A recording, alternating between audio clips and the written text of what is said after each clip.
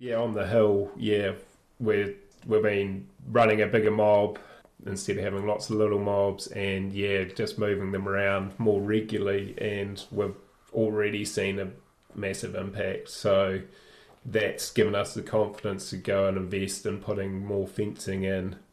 And we're not doing like super expensive fencing. Like we just did a 4 wire all steel Waratah fence with T-irons, put electric wires on it with BT insulators, and it was less than $3 a metre, and we just whack it in ourselves, and so we can start to subdivide and break blocks up fairly cheaply, and I can see fencing is going to be one of the biggest returns on investment we'll probably get.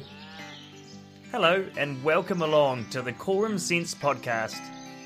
I'm John O'Frew, and I'm excited to be here with you as we dive into exploring how New Zealand farmers are creating more resilient, regenerative, and enjoyable farming systems.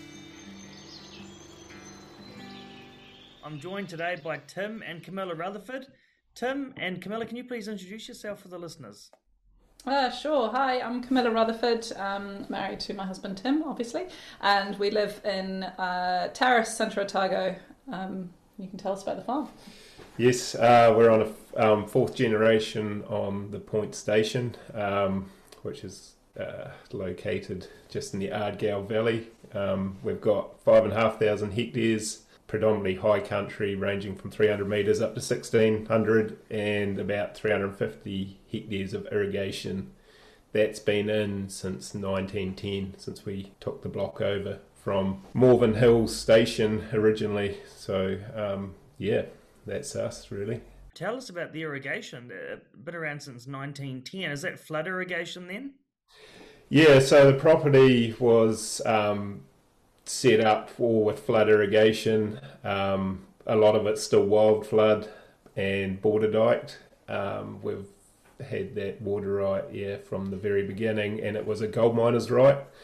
So we actually owned the water outright, and we had priority on the river, so we were second in line. We've been through the process. It's taken about 14 years to change from a gold mining water right to the new resource consent. So you've been there for 4 generations.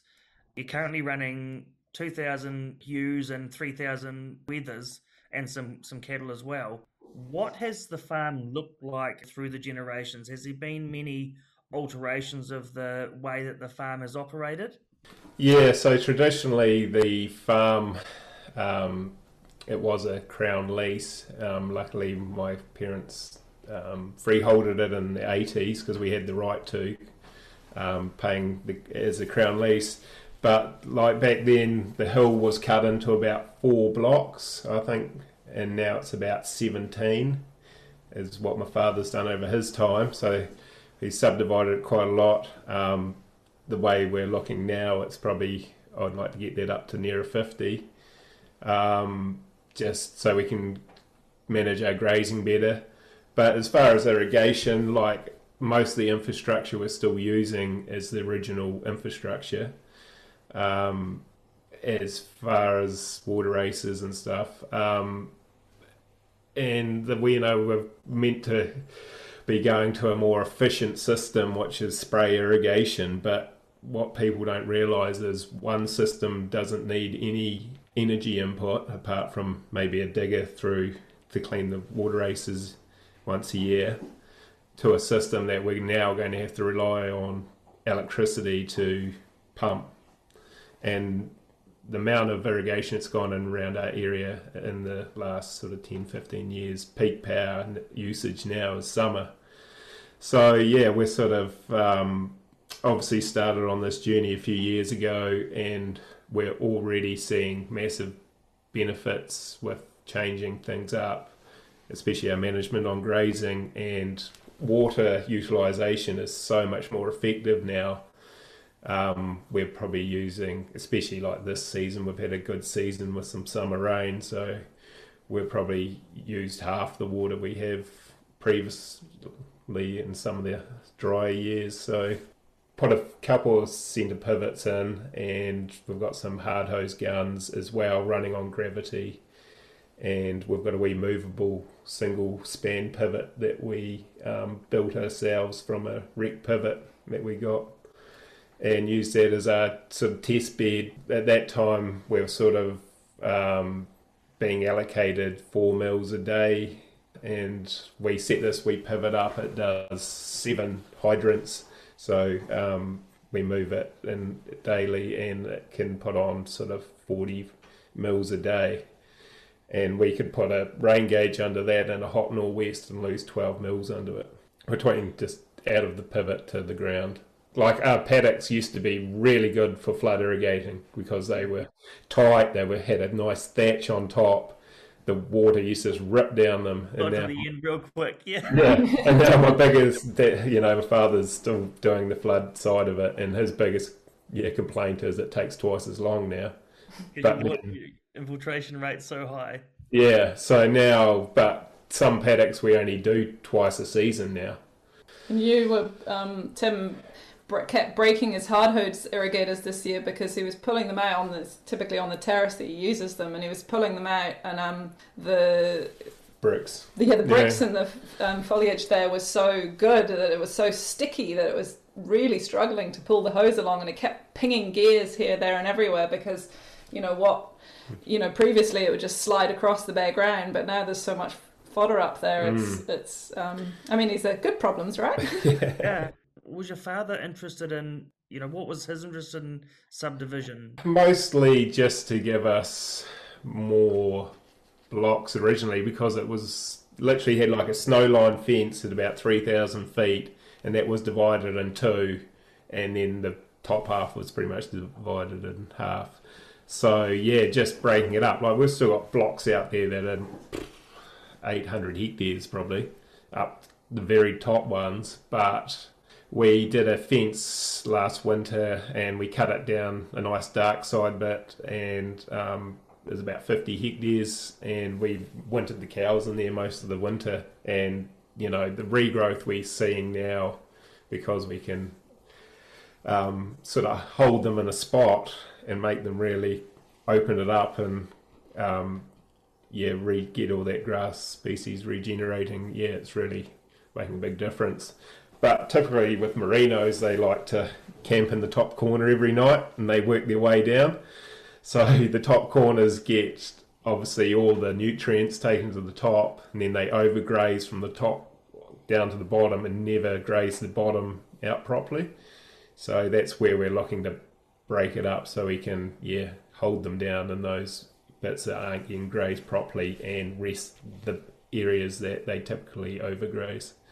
So there's two things that I'm hearing that I'd love to have you speak to, especially as, high country merino farmers, is like, traditionally the terms recovery and or rest, and also, although you didn't use the word density, that was what you're referring to as density. They're often words that aren't used. So was your father present to the power of recovery and density, or is this something you've just taken on in your journey? Typically we were set stocked, and it's only really been the last 3 years that we've been playing around with the grazing, especially more down the bottom here, because this is where the sort of the engine room of the farm, I guess, and the daily happenings are. But on the hill, we've been running a bigger mob instead of having lots of little mobs, and just moving them around more regularly, and we've already seen a massive impact. So that's given us the confidence to go and invest in putting more fencing in. And we're not doing like super expensive fencing. Like, we just did a 4-wire all steel Waratah fence with T-irons, put 4 electric wires on it with BT insulators, and it was less than $3 a metre, and we just whack it in ourselves, and so we can start to subdivide and break blocks up fairly cheaply. And I can see fencing is going to be one of the biggest returns on investment we'll probably get. So really moving away from the set stocking and getting into more density and more recovery and mobbing animals up and increasing mob size. It's all, yes, one of the biggest challenges on these massive areas is just simply the too big an area. I can definitely see the payoff on the investment. Now, with the subdivisions, do you have challenges with water, or how do you like for stock water? Like actually up on the hill was just about a different environment down the bottom here. We sort of joke about farming 3 farms in one because we're sort of got irrigation down the bottom, and then we've got a real sort of no man's land, we call it, with real dry north facing, really sort of brittle landscape. And then once it gets sort of above 3,000 feet, we get sort of the southwesterly sort of rain come over the top, and it's completely sort of alpine environment. Pretty good hill water for a dry farm, our annual rainfall is sort of 450 mils average, but you know what an average is. Some years it's 300 and some it can be 6, but that stock water is one of the things that does limit us on some of the bigger blocks where we can put a stock water system, which we kind of don't want to go there just yet. But yeah, we need those hill creeks. If we had to fence stock out of them, You're learning also about how stock obviously do so much better when they're drinking out of hill creeks rather than stagnant water troughs, just because of the energized water and how much better it's. We should all be drinking out of creeks, and how much better the animal health is when they're actually allowed to drink out of hill water creeks and stuff. Just having the oxygen in it, being oxygenated and stuff. It's all these things we don't think about. And it's the same in the irrigation too, right? Like, what does it do to water, pumping it and, having it be not exposed to the oxygen of the atmosphere? Yeah. There's actually a lot of information available now actually around what irrigating through pumps and steel pipelines actually does have an effect on grass growth. So really fascinating. Yeah. Tim keeps flip-flopping. Like, we've got this massive thing coming up where we have to completely restructure the water and the fencing on our farm, which is incredibly daunting. And every day Tim comes home with another idea of how he might see it and how it might work. And, it changes daily. And the latest is really, I think we just need to store the water in the ground. Why, when we can get the paddocks and the hill looking, we can get the infiltration really good, why do we have to build big dams and put pipes and pivots everywhere when the potential is to store the water in the ground, which is, a win-win for everyone. It's really changing the way that we view our farms as a whole, isn't it? Yeah, we've been, Tim said it's been 14 years / 7 years of this battle to get the water.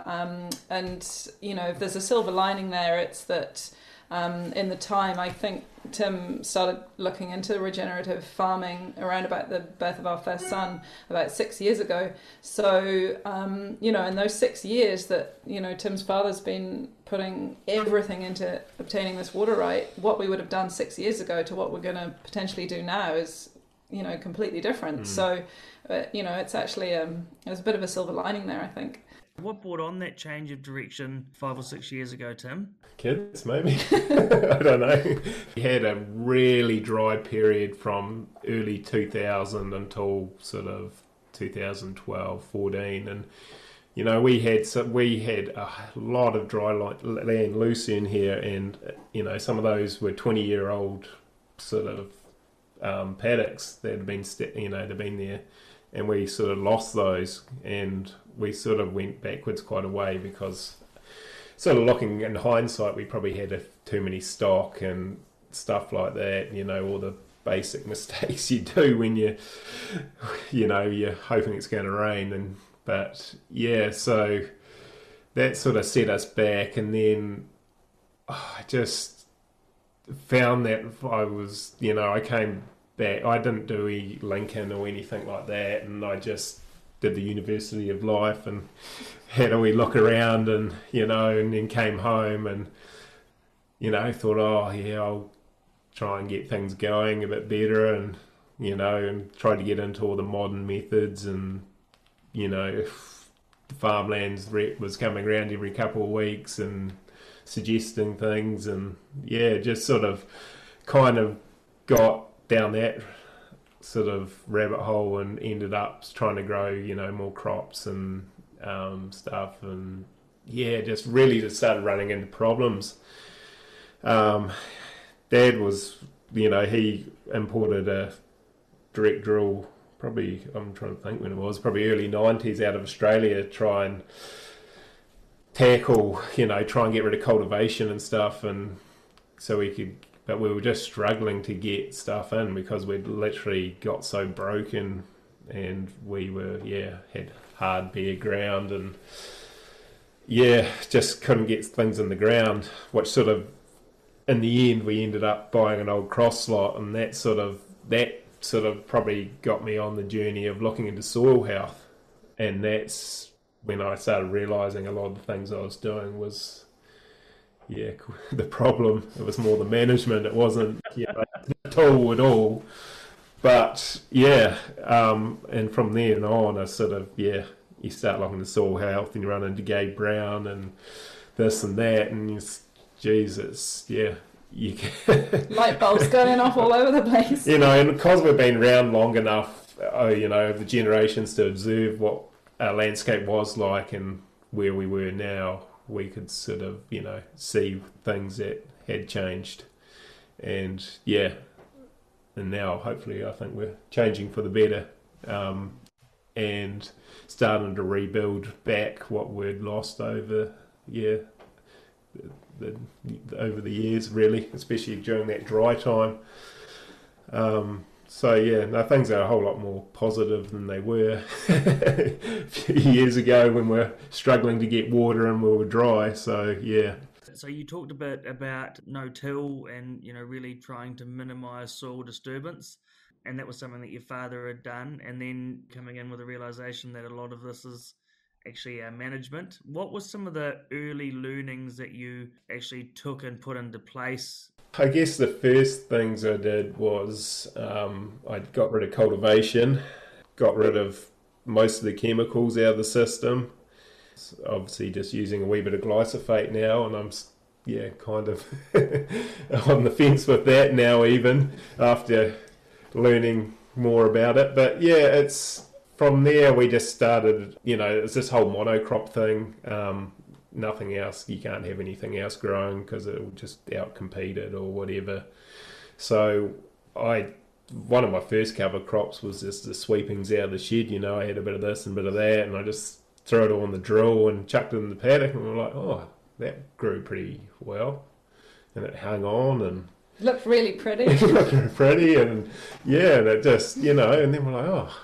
So from there, and then looking at what Gabe Brown was doing, and then I ran into Peter Barrett and talked to him on the phone, and he sort of gave me the confidence to try, a few more exotic stuffs, and from there on, we just sort of, I was taking our worst paddocks and just putting a few of these cover crop multi-species through annuals and grazing them off. We were sort of doing dairy heifers and stuff at that stage. So we're using them as winter crops, and then from that, just building from that and seeing results and just how much more moisture we could hold, not having, because I was sort of cultivating. I got back into cultivation there for a few years, and I could do 100 sort of hectares a year, and then with the cross lot I could suddenly do 400, for the same sort of time, and diesel or less diesel burn probably. We just could really start to spread it out across the farm and try and improve and keep that cover, and it's really changed things. And spend a bit more time with his family.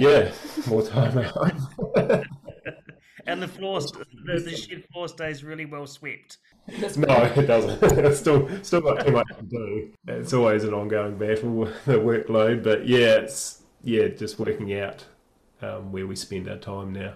I'm just doing the holistic management course at the moment, so we're getting into sort of that coming in the next couple days we've got coming up. So just try and have a holistic view of where we're spending our time and money, and make sure we get a return from it, the best return from it, I guess. Yeah, how rare is it that we actually do consider our time and value our time as, stewards of the land?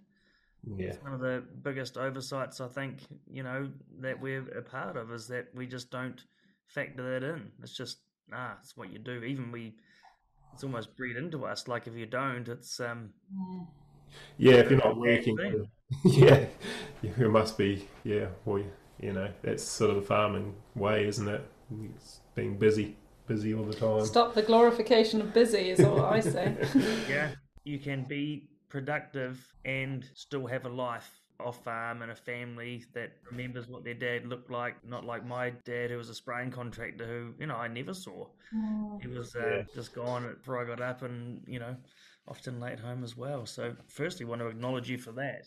I'll just say quickly, I'm very proud of the father that Tim is to his boys, and what gives me so much hope. There's so much. I struggle a bit with, things going on in the world and why do you have kids and all this kind of stuff for that reason. But then I'm so encouraged when I watch them going out on the farm, their favourite thing to go out on the farm with their dad, and, they're digging up worms and they're doing this and then the rest. And, I'm so encouraged by the mindset that they already have aged 4 and 6 is so different to what we grew up with, and how they're, I feel our job is to teach them, how to save the world, and they're going to be the ones to do it. They're going to be the ones inheriting this, that they've grown up in this completely different mindset to the mindsets that we've had and had to change. Firstly, let's talk about this mindset thing. What's this mindset thing people keep talking about? I'll let you answer that, Tim. Yeah. I'll just say, before he answers this, that the man I married 8 years ago has changed a lot in a very, very good way in the last 6 or 7 years, and very proud of where he's come to, and I'm very excited for our future in the mindset change that we both had, I have to say, since you began this journey. Over to you. Yeah.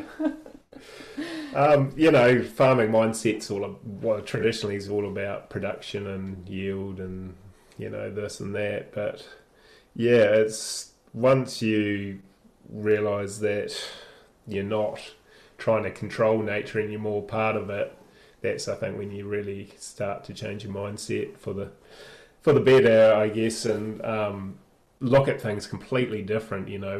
As we said with the water, what we would have done 6 years ago is completely different to sort of what we are thinking about now. We're trying to integrate more trees into the landscape, not clear them, and get a bigger pivot in kind of thing, and maximise the area. So yeah, I don't know how to explain the mindset thing. It's just something that changes gradually with time, and as you start observing, it really helps. I think also it takes time, and I think there's, when I talk to my family back home, my dad was an agronomist, and he spent years selling chemicals, and we, I grew up in that world.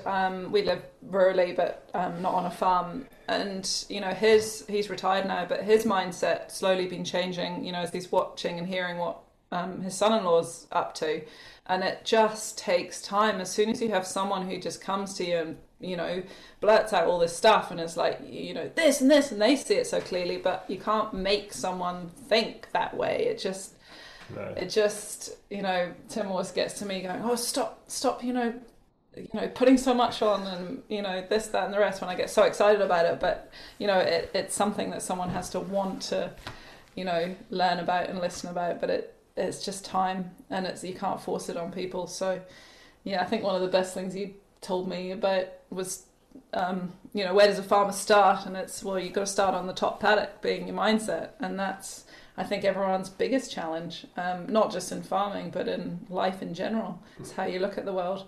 Let's come back to, because I was actually I first discovered you guys actually through Camilla's photography. So can you tell us a bit about what you've been doing with your camera, Camilla, and also actually on Instagram, because I've seen you out there with the kids doing all the fun stuff out on farm.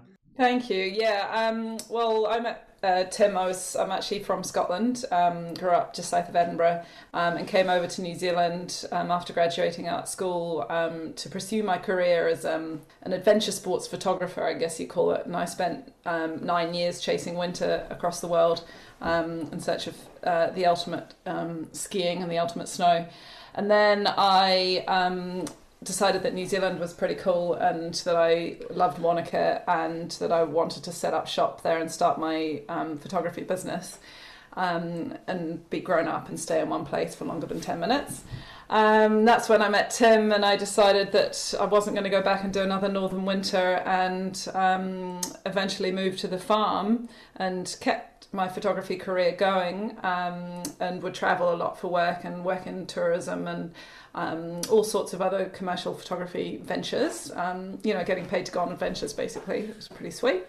And then when Tim obviously had children, we had our first son, and when Tim started looking into this, I was always interested in farming, but, not the quintessential farmer's wife per se. And then Tim, I think he showed me a Gabe Brown YouTube talk, TED talk. And Alan Savory's TED Talk, and I watched those two. I was like, oh God, what's this boring farming chat that Tim's going to make me watch? And I was already struggling, having lived on the farm, with the work-life balance that Tim had, and we had a young baby, and I was just stuck at home while he worked the whole time. And and then we heard Gabe Brown going on about how you could work less and earn more money and do less input, and I was like, oh well, this is awesome. Can we do this, please? But I've always been a little bit of environmentally conscious and, or trying to do the right thing, and always struggled a bit with Tim being out there spraying and doing these kind of things. But what did I know? I'm not a farmer. Coming home grumpy. Oh my God, yeah. If he'd been spraying, he'd come home so grumpy. Oh, headache, this and that, and sore neck. And I'm like, when we started to change, I got so inspired by what he was doing, and a bit like what we were talking about before, I wanted to go and tell my friends. I wanted to tell everyone, oh, do you know that you can farm like this, and it's actually really good for the environment, and you can eat steak and feel good about it, and all this kind of stuff. And I also believe so strongly in what he was doing as a photographer and storyteller. I felt it was my duty to record what's happening on our farm. I started an Instagram account for the farm. They're a pretty private family, the Rutherfords, and it was a bit of a big deal, me doing this. And, I was like, is it okay? And I'm a very sharey person. And suddenly I'm telling Tim's story, or Tim and Alistair's story, and, people like yourself, like, oh yeah, this is 6 years ago, when I guess it was, even less well known than it is now. And you guys were reaching out, and Merino, New Zealand were like, oh, we've heard about what you guys are doing, and we want you to be part of this pilot and suddenly that ball started rolling, and I think it gave Tim confidence in what he was doing. It was like, oh, I don't have to do this alone. There's other people out there doing it, and this is really cool, and I'm getting quite a lot of cool feedback. And I'd write these lengthy posts on Instagram and get Tim to fact check them, and then I'd get some quite incredible feedback. Be like, oh, wait, did anyone comment? Tell me what the comment was. And he was really into it. Anyway, that led on to me realising that this story was way bigger than just us. And I actually applied for a grant to take this photography project further afield, and won a grant from Canon, New Zealand. And then I researched into how I could tell other farmers' stories, with the ultimate goal being to have an exhibition to take to, I guess, farmers and rural and urban communities, to really showcase a positive farming story. I felt like farmers, any media that's out there is either so dry that it's like only farmers are going to read it and it's definitely boring, or is damning on farmers, oh, they're polluting waterways here and they're doing this wrong, or farmers complaining. So I was like, let's really try and get a compelling, emotive and exciting bit of media out there. So that was my goal. And last year I managed to get a few exhibitions under my belt, a couple in Wanaka, one in Nelson, and with the ultimate goal of taking it into the belly of the beast, into central Auckland. And Icebreaker actually hosted an exhibition last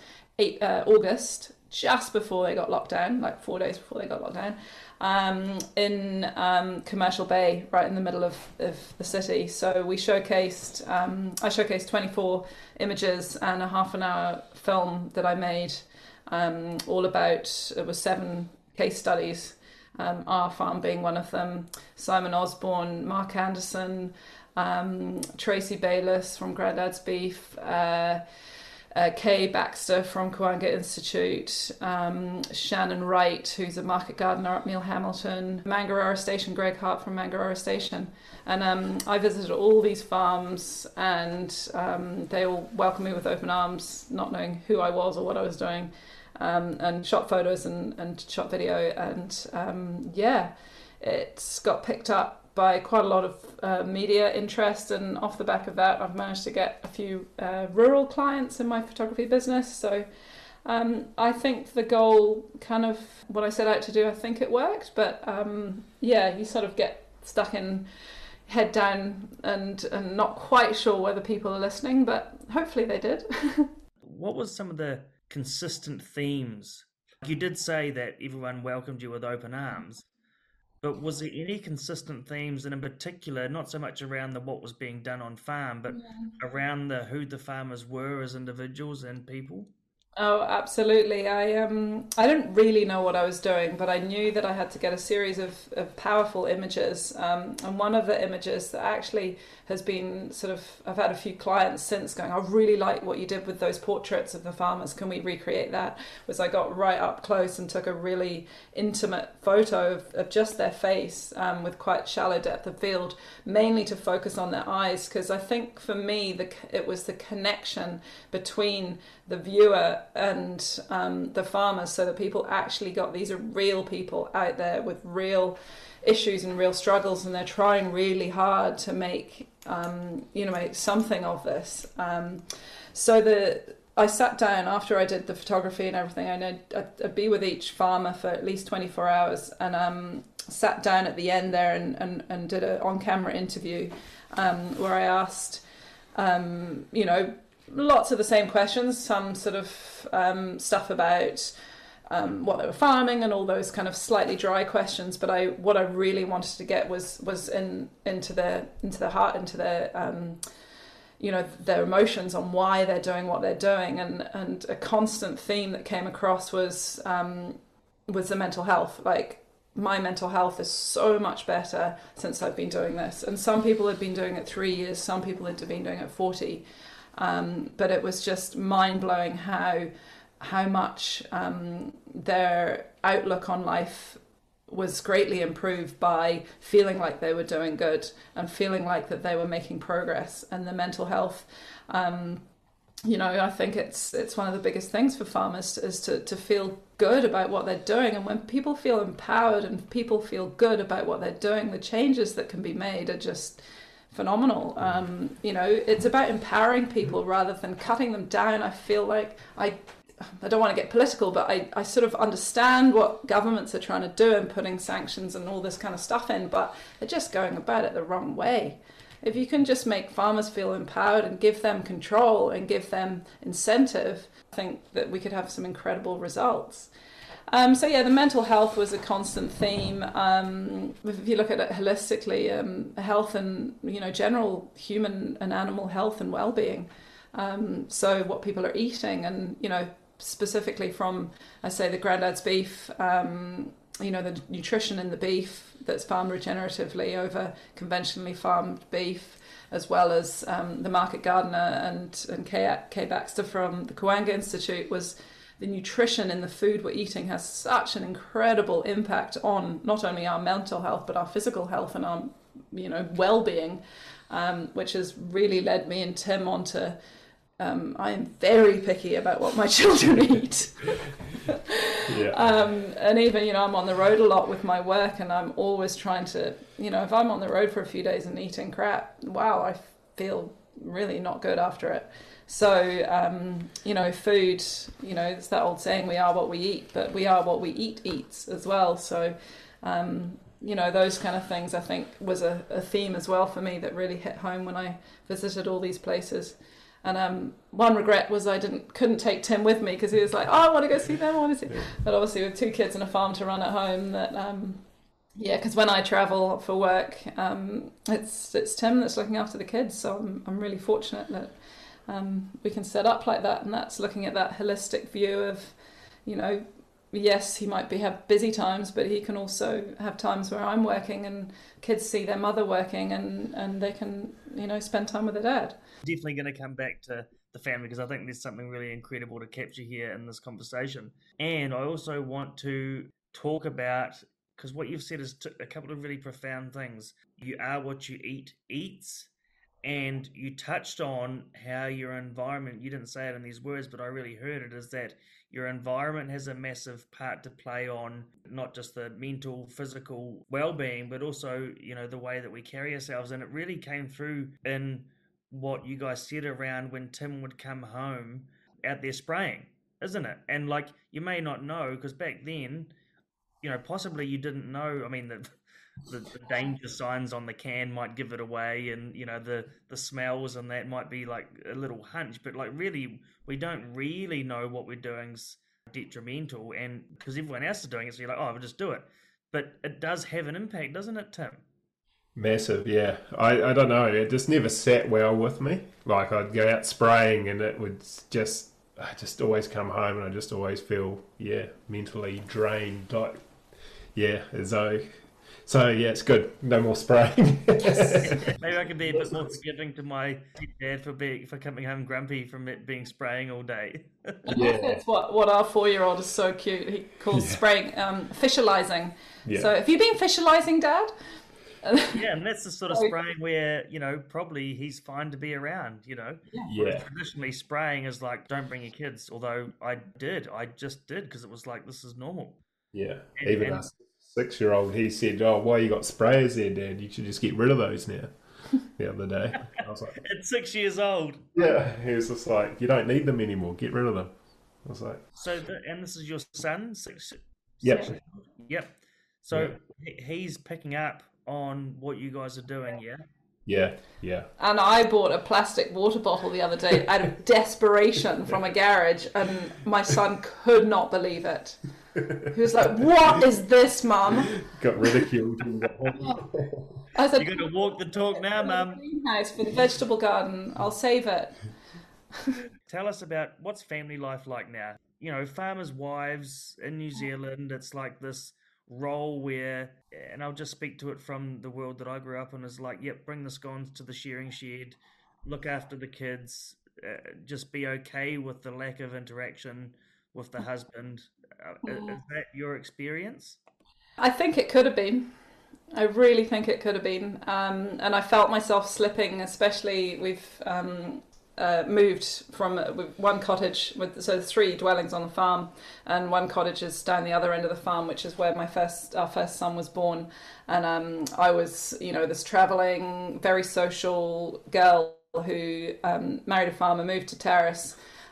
Didn't really know anyone, or didn't know anyone in Terrace. All my mates lived in Wanaka, and I had this baby, and I was, stuck in this wee cottage. The nearest neighbours 4 kilometres away, and I grew up rurally. I'm not afraid of being rural at all. I know what it's like. And a husband that was working all the time, and there was definitely some times where I had some real struggles. Sort of shit, is this my life?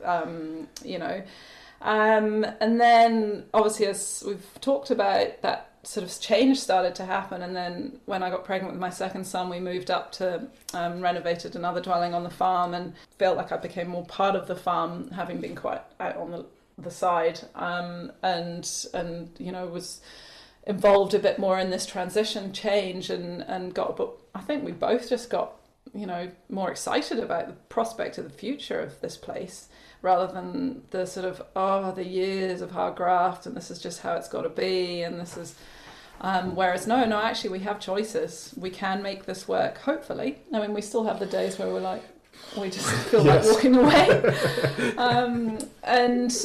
The other, when we're looking at this thing holistically, I'm from Scotland. My family's in Scotland. I haven't, obviously because of COVID, I haven't been home for 3 years, and I don't want to be going home alone. I want to be going home with Tim. So this year actually going home for 6 weeks, which is going to be awesome. And Tim's parents are amazing and allowing him to do that. I mean, allowing him, but building it so that we can do that. And that's something in the future as we take over this place, is to say, right, well, you know, every couple of years we're going to Scotland for 6 weeks. And that's just the way it is. And I'm going to be travelling for work. And yes, I'll be gone for bits of time, but I'll also be home. And I know that there'll be times of the year where Tim's going to be busy making hay or busy mustering or whatever.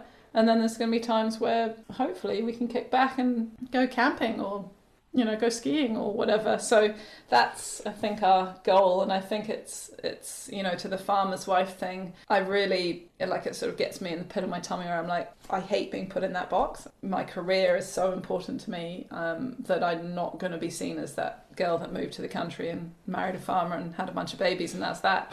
It's like... there's more to me. I mean, hats off to all the women out there that do that, and I can see how awesome a life it is, but it's just not what I want from my life. We need a balance, and I'm a traveller and adventurer at heart. What I'm hearing through this conversation is choice. On the farm, there's choice. There's different ways of doing things, and you guys are building your life that way. You're choosing these things that aren't the status quo. You know, there's no need to justify it. And this is like not being defined as a farmer's wife. It's like this whole way of farming. People fall into it as well, even terming something as regenerative agriculture is defining it. But we all know that, you know, as you go through the journey, Tim, I'm sure every year the farm has, you know, operated different. Well, I guarantee you has operated differently. So nothing's ever defined as this is the way it's got to be done. It's like a dance, you know, you work it out and it's all choices that you make. And I'm really hearing that now rolling through into or maybe not now, but maybe it's always been there. You're making choices based on what your commitments are on and off the farm. Yeah, definitely. Traditionally, like, because with the irrigation, you know, summer was haymaking, silage, baleage. We got to the stage where we were making, I think we did 2,300 bales, and then we fed them all out that winter.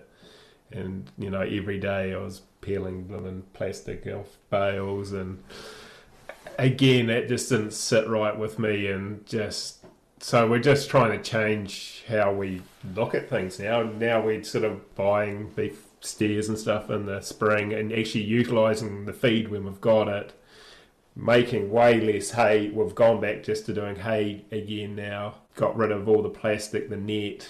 Actually even bought an old baler so we get string again. So we got back to natural sisal twine, just to make things easier in the winter. Instead of making hay or feed all winter and feeding it all, making it all summer and feeding it all winter is, yeah. And to give us time to breathe again, because traditionally that was the time when we did our maintenance in the winter and you caught up on jobs and, you know. So we're trying to build a system around that now, and we're hardly doing any winter crops, just doing everything on grass, baling hay and using that to regenerate paddocks or build paddocks that need it, by transferring the nutrients and seed to those, and wintering way less stock. Because I was getting paddocks better, but then you can quickly destroy your work in one grazing, you know. Get a wet winter, whatever, where dairy heifer's on, bye-bye paddock, you're back at square one.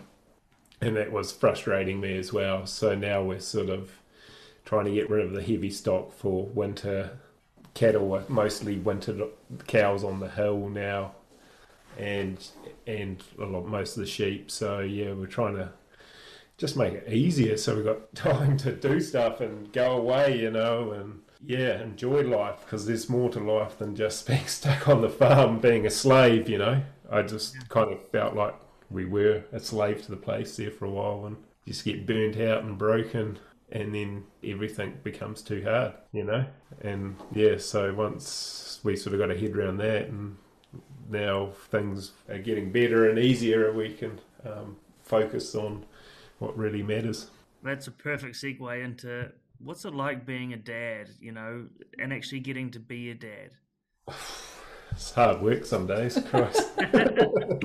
It's awesome. It's great fun, especially, we've got 2 boys and they just love coming out on the farm and they've been with us this whole journey. So I guess, just picking up on what we're doing. Eldest boy, all he loves to do is walk through the cover crops and collect all the seeds, things like that. And we've got so many little jars of seeds around the place, and the veggie garden, there'd be random stuff growing because he just goes and he just pushes seeds into the ground that he's found in the paddock, and he's the seed man for sure. Yeah, he's the seed man. So no, it's great being able to share the highs and the lows of farming. Sometimes, when I come home grumpy, there's, what have you been doing today, Dad? And, it's doing something and it's, But I'll say just quickly, so Tim's father is quite an incredible man and has taught Tim so much about, how to fix anything and everything and reuse this, that and the rest. This place is like a museum. The workshop up there has got 4 generations worth of number 8 wire mentality. And the boys, I can see already the boys, from an observer, having not grown up on this place, how Tim would have spent those times with his dad, watching him and tinkering around with spanners and stuff in the workshop, and that is exactly what our boys are doing, and learning how to fix stuff and take it apart and put it back together, and how this works and the rest, and I think that's a really awesome thing. And it is that balance of making them not feel entitled that they've got everything here on a plate, making them realise that you've got to work for stuff. It's not always holidays and new motorbikes or whatever. It's it's hard work with a good balance of family time, I think. Yeah, and that it's not all glamorous. Mm-hmm. It's not always going to be happy dad or happy mum. And, no. and getting, And I can hear they're getting, curious as well, and probably right there beside you, understanding, what's going on for you guys out there on the farm. And it's quite amusing to hear. They're almost like accountability partners in a way. I can really hear it with the plastic. And Definitely. Yeah. No, it's going to be interesting. We're heading back to Scotland in July, and we haven't been, as I say, for 3 years. So there we went last time when Lewis was 18 months and Alfie was 3.5, and just their outlook on, I'm really excited to travel with them now that they know so much more and are so much more observant, and just sort of get their outlook, and they're going to hang out with their wee cousins over in Scotland, and it's going to be really interesting actually. What's really clear for me in this conversation, guys, is you're all problem solvers.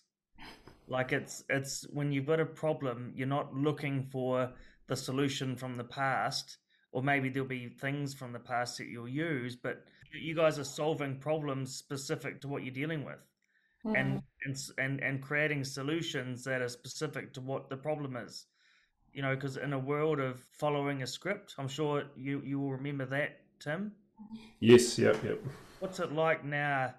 Rather than following a script, you're writing. I guess it's just taking control back, with the farmlands reppies come round and you go, well, what do you want to do with this paddock? We'll put on crop, and then you just write out this sort of the script, and and you're chucking Law's band in on the first spray just to get that first round of springtails just in case, and then you realise that you're smoking maybe one bug, and there's probably another 1,000 there that are beneficial. And things like that, and we ran into problems, and then the costs involved, and then you're not getting good crops back. There's so much more pressure and stress on getting timings right with spraying and all that stuff. So just really taking control back, I guess. I think for me, noticing Tim has just started asking questions of everything. Yeah. It's asking why, and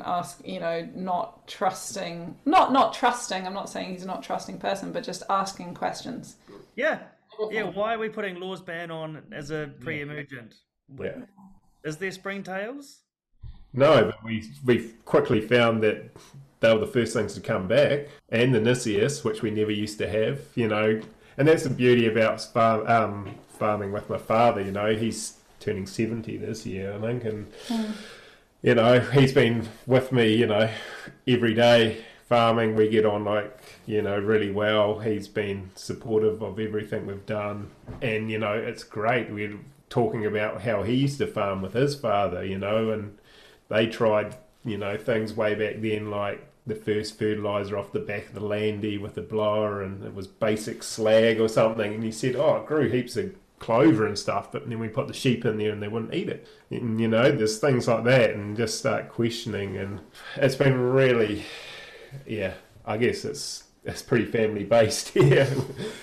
But yeah, it's been awesome farming with Dad, and just he's really seeing the changes as well, and I think that's given us both the confidence. It's a so many guys that are going out and doing this. Some of the biggest hurdles they have is their fathers, if they're still on the farm, and because they're stuck in that mindset, and where my father's sort of, I guess, changed his mindset.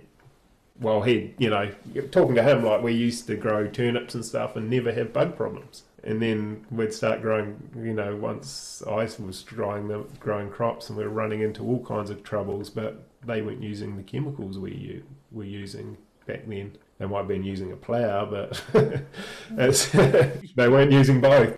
Things like that over the years had really sort of hit home, and we realised that we needed to change. Things were going in the wrong direction, especially we did 1 year of fodder beet, and I was just blown away the amount of chemical I put on that. And then the stock just didn't really do on it anyway. And you take in the whole picture of something, say like a beet crop, and the amount of chemical and inputs you put into it, and then what it actually does to the paddock with grazing that heavier crop in situ has massive roll-on effects, and no one even looks at the true cost.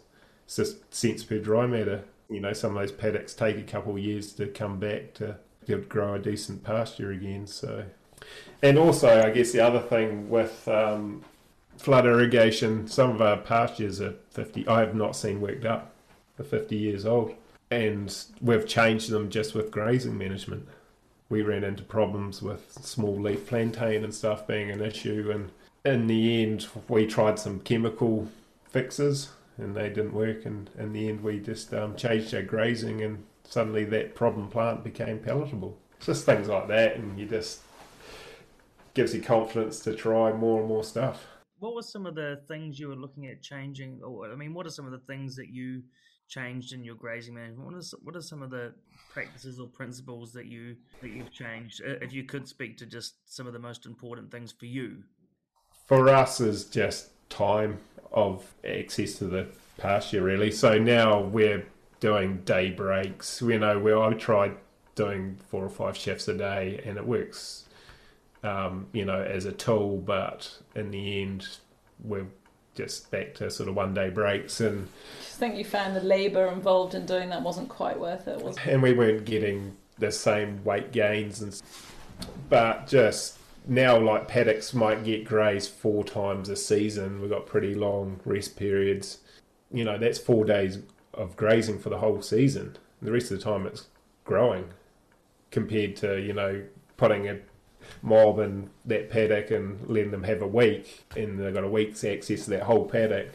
Now it's, we just cut it down to it's maybe 7 1-day breaks or whatever, and, so it's time of grazing, rest. And that's had a huge impact, and leaving a lot of we leave more residual as well, and we always have. We've never topped here, because if we top, you just burns off. You just lose it. It's just surprising, these pastures that have been in 40 or 50 years are some of our top producing pastures, and compared to all this modern stuff that I've tried, it just ryegrass is like the grass scrubs have been in for the ryegrass, and I'm like, oh, good. I can get some decent stuff in, and just go overseed it. But that's one thing that we haven't talked about, what Tim was doing yesterday. A couple of years ago, Tim and his father bought a 1982, there you go, that's how old we are, combine harvester. because you're learning a bit about epigenetics and, especially with stock as well as, seed that's grown on farm. Tim's trying to grow his own seed to put back in on farm. So you're finding you can take over. Yeah, or just once you learn about epigenetics, and I grow my crops completely different to how the seed crops grow. And you see, mostly they've had all kinds of stuff thrown at them and high nitrogen to produce lots of seed. But what really hit home for me is I bought in some rye corn seed because I thought I had to get some new genetics or whatever and I put it in the ground and it all germinated, but only half of it actually came up through the soil. I don't know what happened to it. But the guy, I had a agronomist look at it at the time, and they just couldn't really work out. It just didn't have any vigour. And so I drilled some what I had left over in the silo beside it, and it all came up and just carried on. And just things like that flicks a little thought in your mind. And so I grow this year I grew rye corn, oats, barley, and just put it in the silo, just store it up, and use it for my own crops. If I'm using any cover crops or anything, I just mix in, just to try and get that epigenetic progress. And it's the same with our stock, because we cut our ewe numbers back, and we've been trading half-bred lambs and run into problems with drench resistance and stuff there. So we decided to buy some old ewes, merino ewes, to try and beef our ewe numbers again. And we just ran into a whole lot of problems with them because they'd just grown in a different environment. They'd been treated completely different, and they just started dying on us. And we found that we cut one open, it had 5 capsules inside of it. And we're like, no wonder they're dying, because they've just been running on, they've obviously been capsuled every year. And once we got to lambing them, they were just running out of energy because they just didn't have the room and space, because they had all this plastic inside of them and things like that. But people just, you don't think about that, I guess.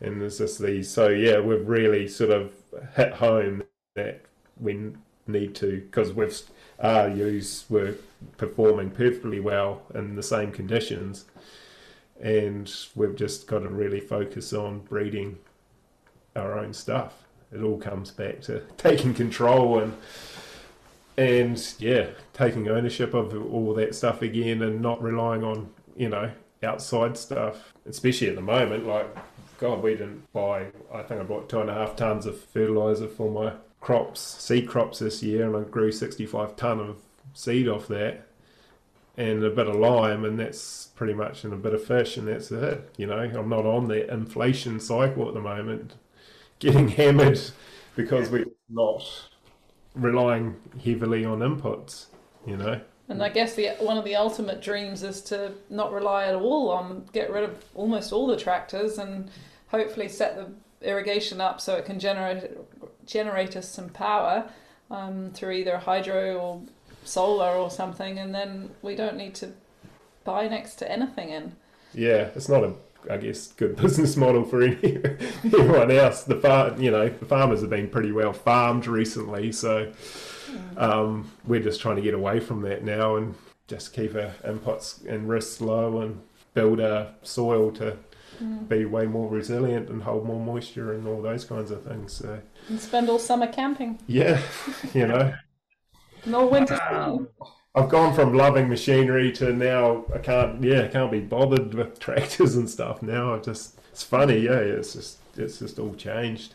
You realise that, is it worth driving around in circles doing this? How much benefit are you actually getting back from all this? And the term being farmed comes to mind almost in every case, doesn't it? Yeah. Definitely. And what I'm hearing is creating seeds that suit your environment. When you get down to it, what you're really communicating is that it's just because of the lack of suitability to any environment that things need all these external inputs. Exactly. So awesome guy. Look, I could talk forever, and I know you guys have got a life to go and live. So let's finish up with our final question, which is, if you could say anything to someone who's just starting their journey, what would you say to them? Just start on one paddock, start small, give you the confidence, change something, whether it's what's in it, the management, and just build from there.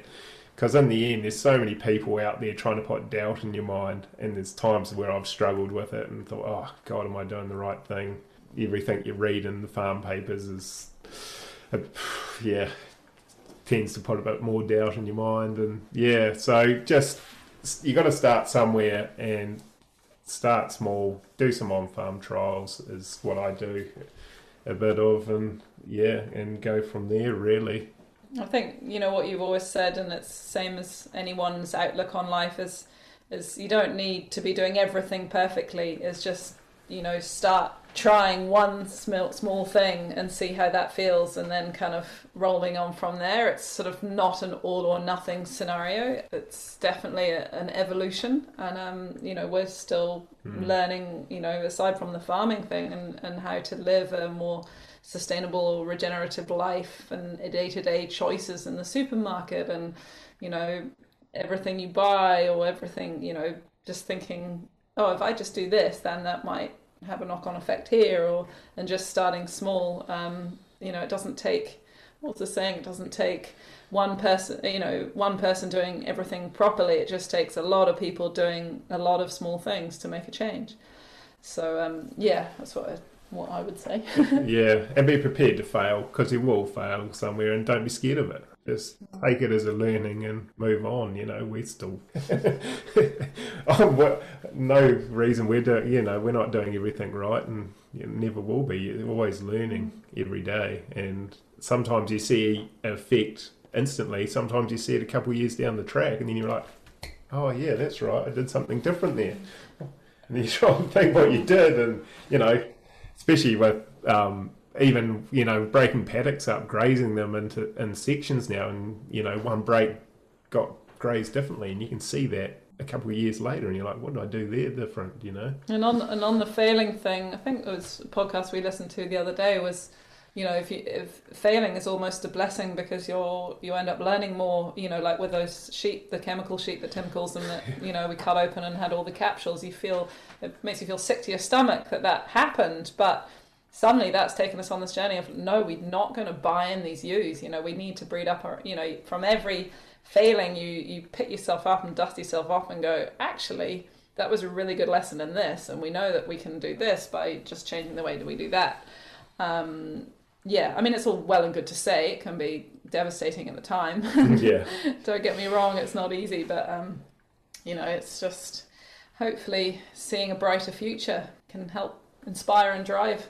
What does Gad Brown say? If you're not failing at least once a year, you're not trying enough, or something? Yeah, something like that. Yeah. You gotta. There's no formula, because every farm's different. Every farmer's different. It's just about finding your own path, I think. Yes. Having a play. Yeah, absolutely. Keep it fun. Yeah, felt like it put the joy back in farming. Yeah, it definitely has. Yeah, definitely, because you're in control again. Awesome, guys. Well, look, thank you so much for your time today and your generosity. Sharing your story will continue to have an impact for many years to come. So thank you so much, guys, and keep up the great work. Thank you, Jono. It's been, I know Tim's been a real listener. Well, we both have for your Quorum Sense podcast, so it's a real honour to be here talking on it. This podcast was supported by MPI's Productive and Sustainable Land Use Extension Services Fund. The information, opinions and ideas presented in this podcast are for informational purposes only and do not constitute professional advice. Any reliance on the content provided is done at your own risk. Thank you for listening. We hope you enjoyed this episode of the Quorum Sense podcast. Subscribe, share, and if you have any comments, questions or topics you'd like us to cover, please email us at podcast@quorumsense.org.nz or visit the quorumsense.org.nz website, where you can also access past episodes. We hope you have an enjoyable week and that you've got something of real value from this podcast. Be sure to join us for the next exciting episode. We'll see you then.